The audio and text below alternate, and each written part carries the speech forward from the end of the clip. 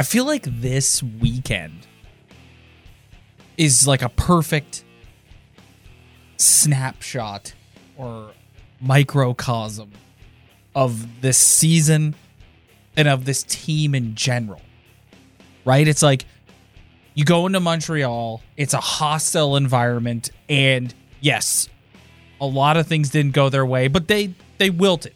They like it was not a great night, right?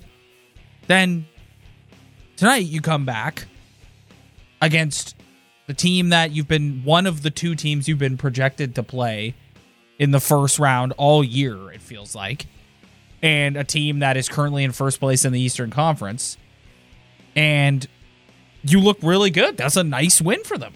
And I think, that sort of seesaw inconsistency is what drives us all nuts as fans of this hockey team.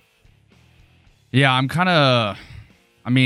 had the past couple episodes, I personally have lost it on a couple, and I've been very frustrated, and I listen back to it sometimes, and I think I'm overreacting at times, but like this week, I'm thinking about this episode, and you watch the game against Montreal, you watch the game against Florida, it's just like, I don't even know what to think, it's just like, they're a good hockey team with a lot of good attributes, but they lose a playoff style game in Montreal, and then they beat a team tonight that's the best team in their conference. And then all of a sudden I'm feeling like, well, maybe if they play Florida in the first round, they wouldn't have a bad chance. It's just, this is an episode for me where I'm just going to have to discover how I'm feeling through our discussion, because I'm just so I'm not here or there right now. I'm just right in the middle. I don't know what to think about them. All I know for sure to kick it off is they don't have a goalie still. Well, but Peter Mrazek, that was a nice game for him tonight. You hope that he can build off of that momentum. But it's the goaltending situation is tough, and we're still waiting for Jack Campbell to come back and see where that goes. Mm-hmm.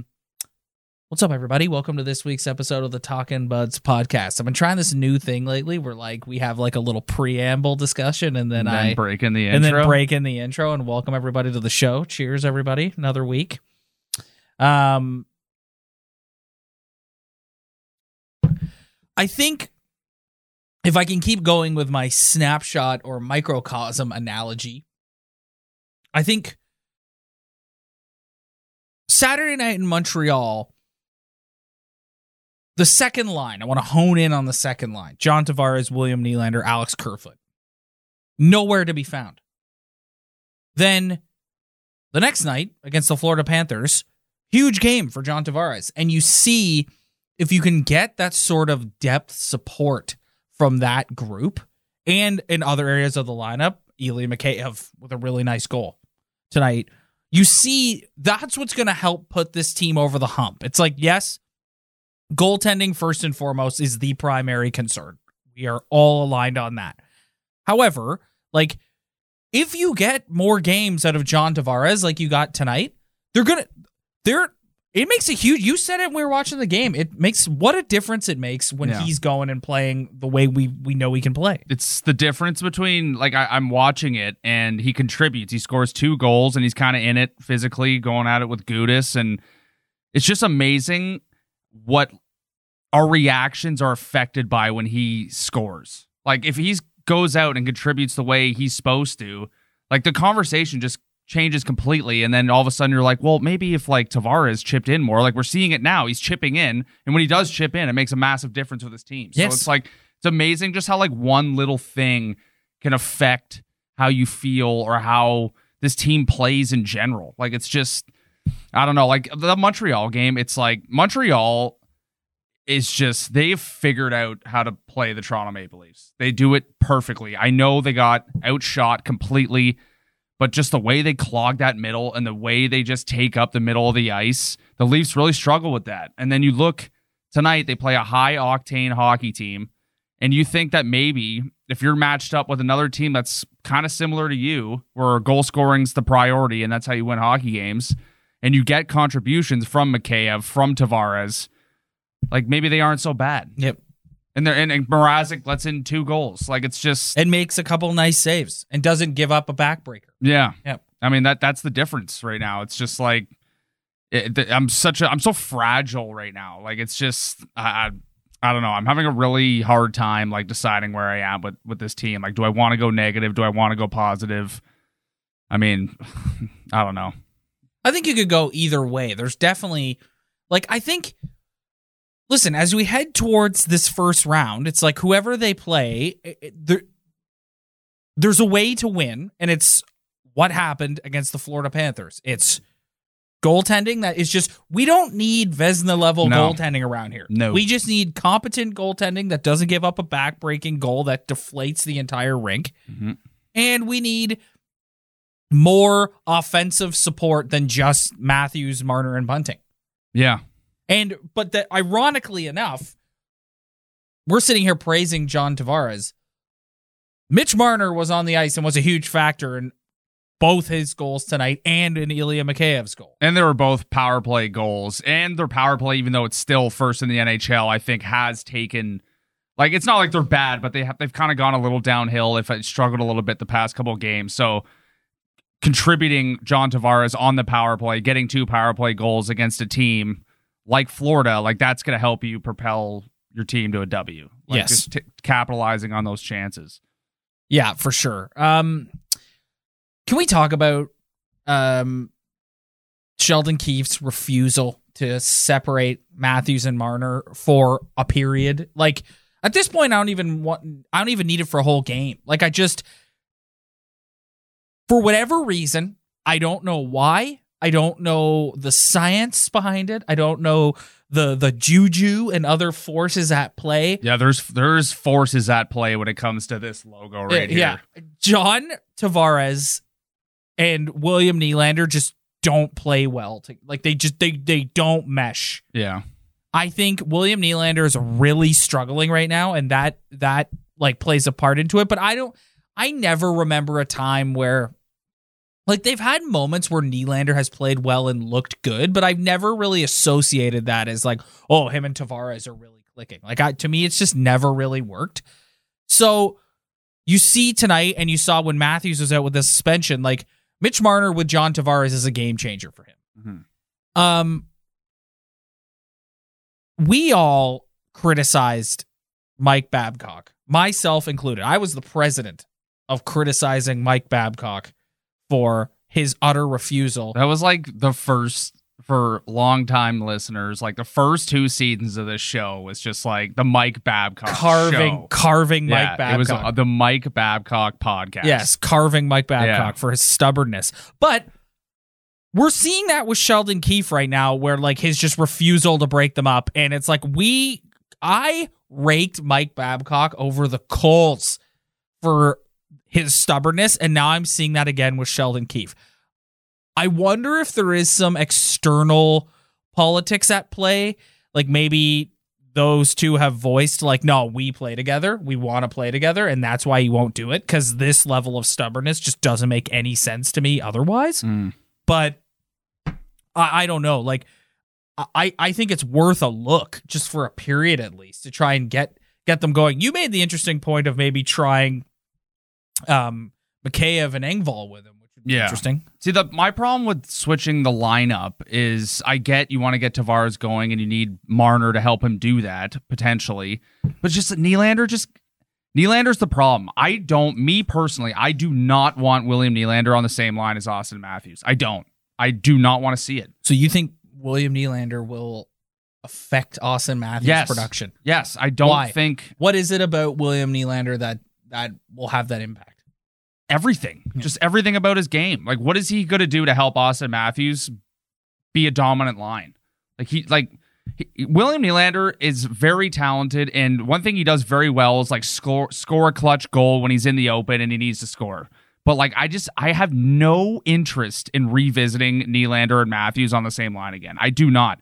And you can't move him down the third line either, because it's like now he's just a third liner, and like he's not getting any help down there either. He's also just how do you get William Nylander going? That's the question here. It's not so much about Tavares, because I think what I said about putting Engvall and Mikheyev with Tavares, That's because those are two guys who are very fast, who can hound pucks and do the things that John Tavares cannot do, and they both can finish a little bit. So I think that's why that would be a great fit. But you look at Nylander, it's like, what situation can you put Nylander in to get him going? And some people think that's putting him with Auston Matthews, but I don't think those two play off each other in a way that Marner and Matthews do, or Marner and Tavares do. Well, because Marner can play with anybody. Yeah, like exactly. Marner's game is a creator. Yes, there, he's right? just like Whereas like you've got with Nylander and Matthews, you've got two finishers. And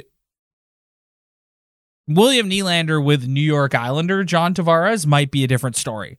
But at the point that Johnny's at in his career, like he's not the guy who can make the Matt Molsons anymore. No. He's the guy who he needs a bit of help. You saw tonight. He needs speed, man. Yeah, he needs speed, and he needs forecheckers and guys who can like make a pass.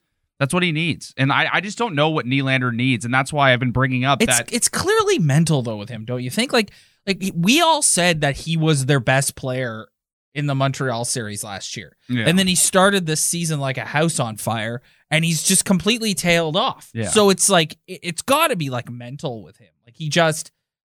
It's the old adage, like if you're thinking about it, like he's thinking about it too much. Just like he carries the puck well through the neutral zone, but like I don't see him getting a lot of dangerous chances. I don't see him setting up guys for dangerous chances. He's missing assignments, which like all guys miss assignments, but he's particularly bad at it. And when he does it, it's a sore thumb. I've never seen a hockey player. And maybe it's just because of the external narrative that goes on around him. And like, I've said this, if I've said this once, I've said it 100 times. Like, there have been some polarizing hockey players in this market. Yeah. Like, Dion Phaneuf comes to mind. Jake Gardiner. Yes. Yeah.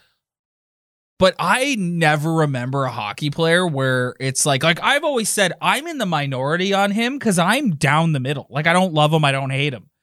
But I've never seen a hockey player where their mistakes and their lack of effort just jump, or seeming lack of effort just jumps out at you. Like, you notice him when he turns a puck over, when he half-asses a back check, when he blows an assignment. It's like you just always notice him. Like, I don't notice David Kampf blow assignments ever, and I'm sure he does it from time to time. Yeah. But every single time William Nylander makes a mistake, I see it, and the people who dislike him also see it. And I think because this is a really long-winded way of saying, because of the polarizing nature surrounding this player, I think you're just honed in on him, and so I think that contributes to the mental struggles that he's having. I mean, at the beginning, I didn't like his game because of those reasons. Because you're right, it does stick out, and I do notice those things, and that drives me crazy. But now, just watching this team all year and the way he's played with Tavares, and just like, I just don't think he fits in on this hockey team right now. I think he can go somewhere and score 30 goals. He has the potential to score 40 and get 70 points and be a guy who can contribute offensively to a team that's set up a little bit different. But I just don't think he's a fit for this team right now. They need his spot taken by somebody who does something different than he does. At a high level. It's like, you can't trade Nylander for nothing. It's not like just get rid of him. You have to replace him with a defenseman or another winger or another center that kind of fills in what he contributes. But just when I think about moving the lines around, it's just I just all that pops out to me is he's not a fit for this team right now. I just don't know how you get him going. I don't know. Once you start putting him down on like a third and fourth line, that's like role player territory. Because William Nylander is not a role player. Like, he's kind of like a Tyler Toffoli type. Like, you bring him in to score some goals for you. Like, that's what he's like. But I just feel like with the Leafs, it's just not right now. It's just not working for him at all. And I hope he goes to the playoffs and is their quote unquote best player again. That's how you get people off your back. But with just the lines and the way they're set up, I just don't know where to put him. He's not a third or fourth line hockey player. No, that's what I just said. He's not. And I don't want him with Matthews. I don't. No. I don't want that. I just don't. That's a fascinating take. You're the first person I've heard say that, where like you're worried that Nylander will affect Matthews' production. I mean, he did play with them for 2-3 years, and they had good seasons together. But I just think, in terms of like, when you see Marner, Bunting, and Matthews, they get so many points, they score a lot of goals. But what they also do is just eat possession and forecheck hard and hound pucks. And when they're not scoring, they're getting chances to score. And just with Nylander, he's just not that type of guy. No. And when they played together, it wasn't like that. Yes, they did score goals. They did have good years together. But when they were on the ice, they weren't as dominant as this top line is right now. I think part of the reason why I've always kind of had, like, I guess, like a meh attitude towards William Nylander is that he just reminds me so much of Phil Kessel. Like, he's the same type of hockey player as Phil Kessel. Yeah, I think Phil was actually better than Willie. Like, in his day, yes. Like, Phil was like 90 points. Like, he could pass the puck.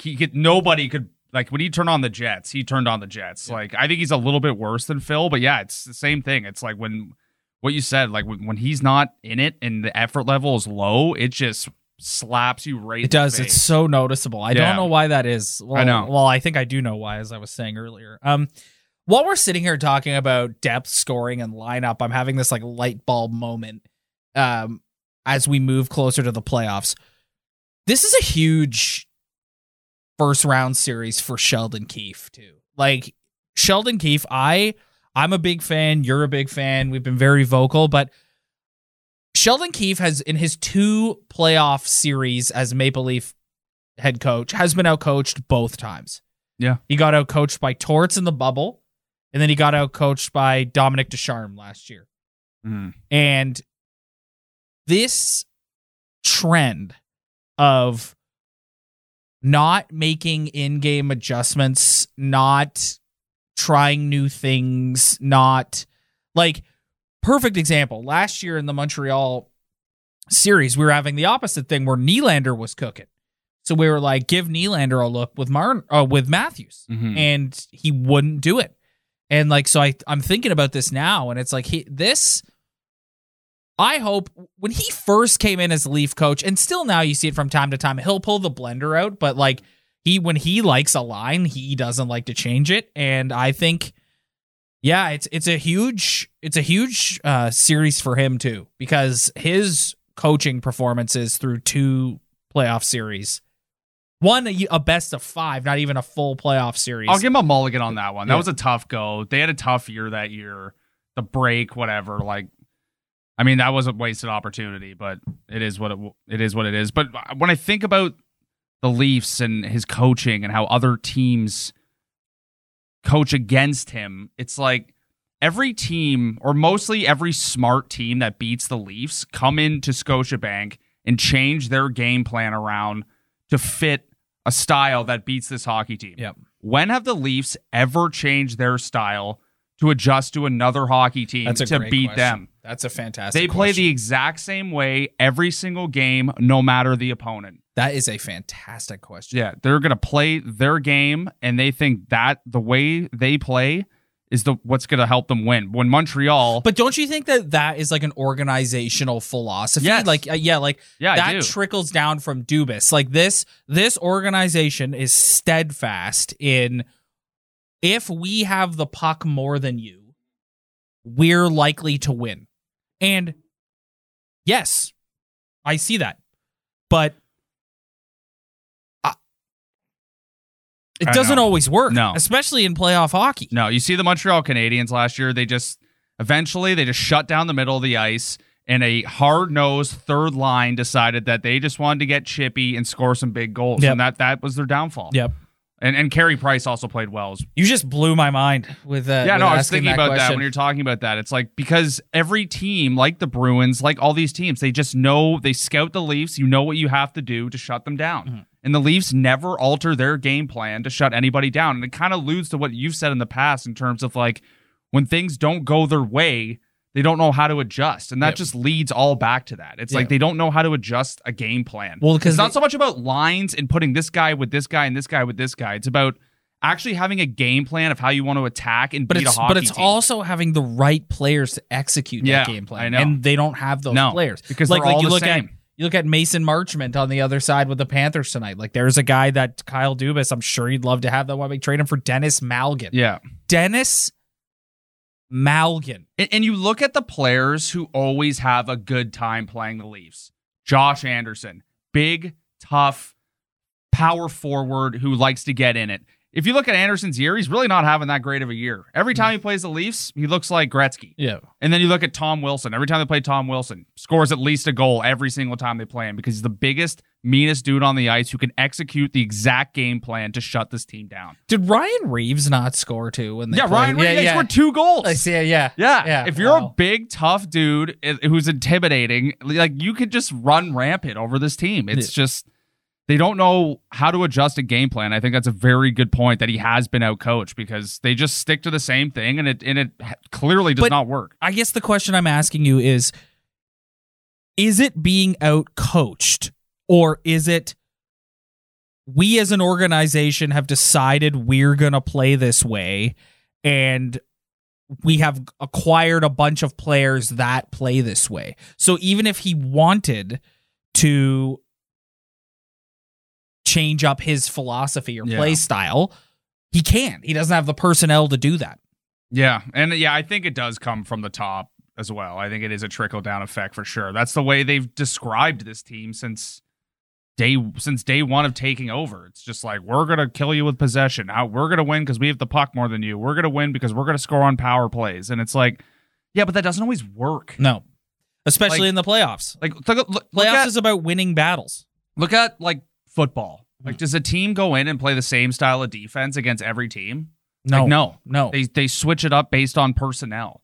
And I just think they have to be a little smarter in terms of we're all good hockey. We all can score, but at the end of the day, we're all good hockey players. So if we could put the egos away and not worry about scoring goals and focus on one part of our game plan that is eventually going to help us score more goals, then let's do it. It's true. You have to adjust. Yeah, I mean, wow. I feel like we've stumbled onto something here. There you go. Sitting, talking about this. All right, before we get out of here, I have one question for you. I heard this earlier in the week, and I was like, I'm excited to ask Ryan that. The big topic of discussion on Toronto Sports Radio this week is now we're in a situation where the playoff matchups, because the Bruins have come on here in the end, they're kind of, I think they're going to be doing, I don't think we're going to know who they're officially playing until right up until the end of the season. Yeah, no. If they end up playing the Boston Bruins in the first round, where are you at on that? The question was mostly centered around would you take the Bruins in the first round, or do you have PTSD from 3 straight first round eliminations against the Boston Bruins? Not 3 straight, 3 consecutive. If I had to rank it, I would want to play either the Panthers or the Hurricanes before I play Boston or Tampa, but I would rather play Boston than play Tampa. So you're a anybody but Tampa guy. Yes, I'm an anybody but Tampa guy. I just look what they've done the past 2 seasons, man. I don't care how much people give me they're struggling right now. It's Ryan, so what, man? They sat out their best player all year last year just to come back and win it again. And the guy looked like he hasn't missed a game. I'm sorry. I've said this 100 times about the Lightning. You can say Kucherov, you can say Stamkos, you can say Hedman. The only name that I see is Vasilevsky. And the Leafs don't have a goalie who can compete with him. Because that's a guy who can steal you a game. He'll steal you a game. What did you think of that Florida team? They're interesting. Because I see a bunch of misfits. I see Sam Reinhart, didn't work out in Buffalo. I see Anthony Duclair, didn't work out in New York, Ottawa. He's been a bunch of places. I see Sam Bennett, didn't work in Calgary. And then you have Huberdeau and you have Barkov. And then the rest of them are kind of just and Mason Marchment gets traded. It's almost like they're a collection of dudes who didn't work out somewhere else who came together with Barkov and Huberdeau and kind of created a bit of a scoring machine. Yeah. They're very fast. They play very hard. They reminded me of Carol. I think based on what I saw, and the Leafs play them a couple more times, so we might be eating these words. Yeah. But I like the Carolina and or Florida matchup because neither one of those teams has enough guys to push the Leafs around. Like you saw Radko Gudas all over the ice tonight stirring shit up. Mason Marchment is a tougher hockey player, but they don't have the physicality. Like the Leafs can play with those teams because those two teams' default is not we're going to challenge you for every inch of ice here. Like they want to play the same sort of puck possession style that the Leafs do. So I like the potential. If I had to choose, it would be either Carolina or Florida. I think is ideal for them. And they're both unproven teams. Yes, like this is the first year where Florida's really taken it by the horns, but last year they had a hard-fought series but didn't win, and then this Rod Brind'Amour Carolina team also hasn't done anything. Yeah. So I'd rather just take my chances against an unproven team, which could be a bad move because if you know how you could prove yourself in the first round against the Leafs. That's a very good way to start proving yourself. Yes. But, I mean, the Bruins, like how many times has this Bergeron, Marchand, I know like Chara's gone, but they still kind of have that weird Bruins-y vibe. They always get to the second round or the third round. They just know how to push it. But one thing I will say about the Bruins, there's no Tuukka anymore. Tuukka's gone. And I know their new goalie is pretty decent, but like Tuukka was a big factor. Yep. And then the Lightning just like, I don't want anything to do with the Lightning. Yep. No. Like avoid the Lightning at all costs for this team. No. I'm going to be interested to see what happens when they go to Boston on Tuesday because that's another hostile environment. And it'll be interesting to see. Like the Bruins are playing real well right now. Really good hockey right now. They know how to get in the Leafs' kitchen a little bit, and I think it'll be interesting to see that the Boston crowd is always red hot, and it's just that I want to see them get up for it. I want to see them play well. And they made some moves at the deadline. Like they clearly are a team that is like we still have Bergeron, we still have Marchand, we still want to do something. Yeah, and we're still good enough to win a round or two or three. So, I mean, we haven't seen them in a long time, it feels like. So, no, we haven't seen them I'm just excited. Months. Gotta get a refresh on what the Bruins are like because I'm not going to lie, I don't watch every Bruins game, but no, it'd be nice to see a refresh Bruins and how they match up against them. What do you think of the Bieber Brewhouse unis? I thought they were all right. Can I say something to anyone who was just so upset about them and saying like tradition and like you're because they're black? I mean, it's the first time I've ever seen a black helmet on a Maple Leaf player. I will say that. It's a cool collaboration with the biggest pop star on the planet. Yeah. And it's like, guess what? It's also potentially what is going to help convince Austin Matthews to stay here. They could wear yellow jerseys every night. And if you told me Austin Matthews is going to re-sign in 2 years, I'd say, cool, order me one. Yeah. Like, man, like it's just something new. It's something fun. I just hate that. Like people just love to complain. Like it's it's a third jersey that they wore for one night. They might wear it here or there for the rest of the season. Like people complaining about that are bored. Yes, just relax. They're bored. Relax. Yeah. Means nothing. It does the same jersey, just black. Yes. Well, the leaf on it is like huge.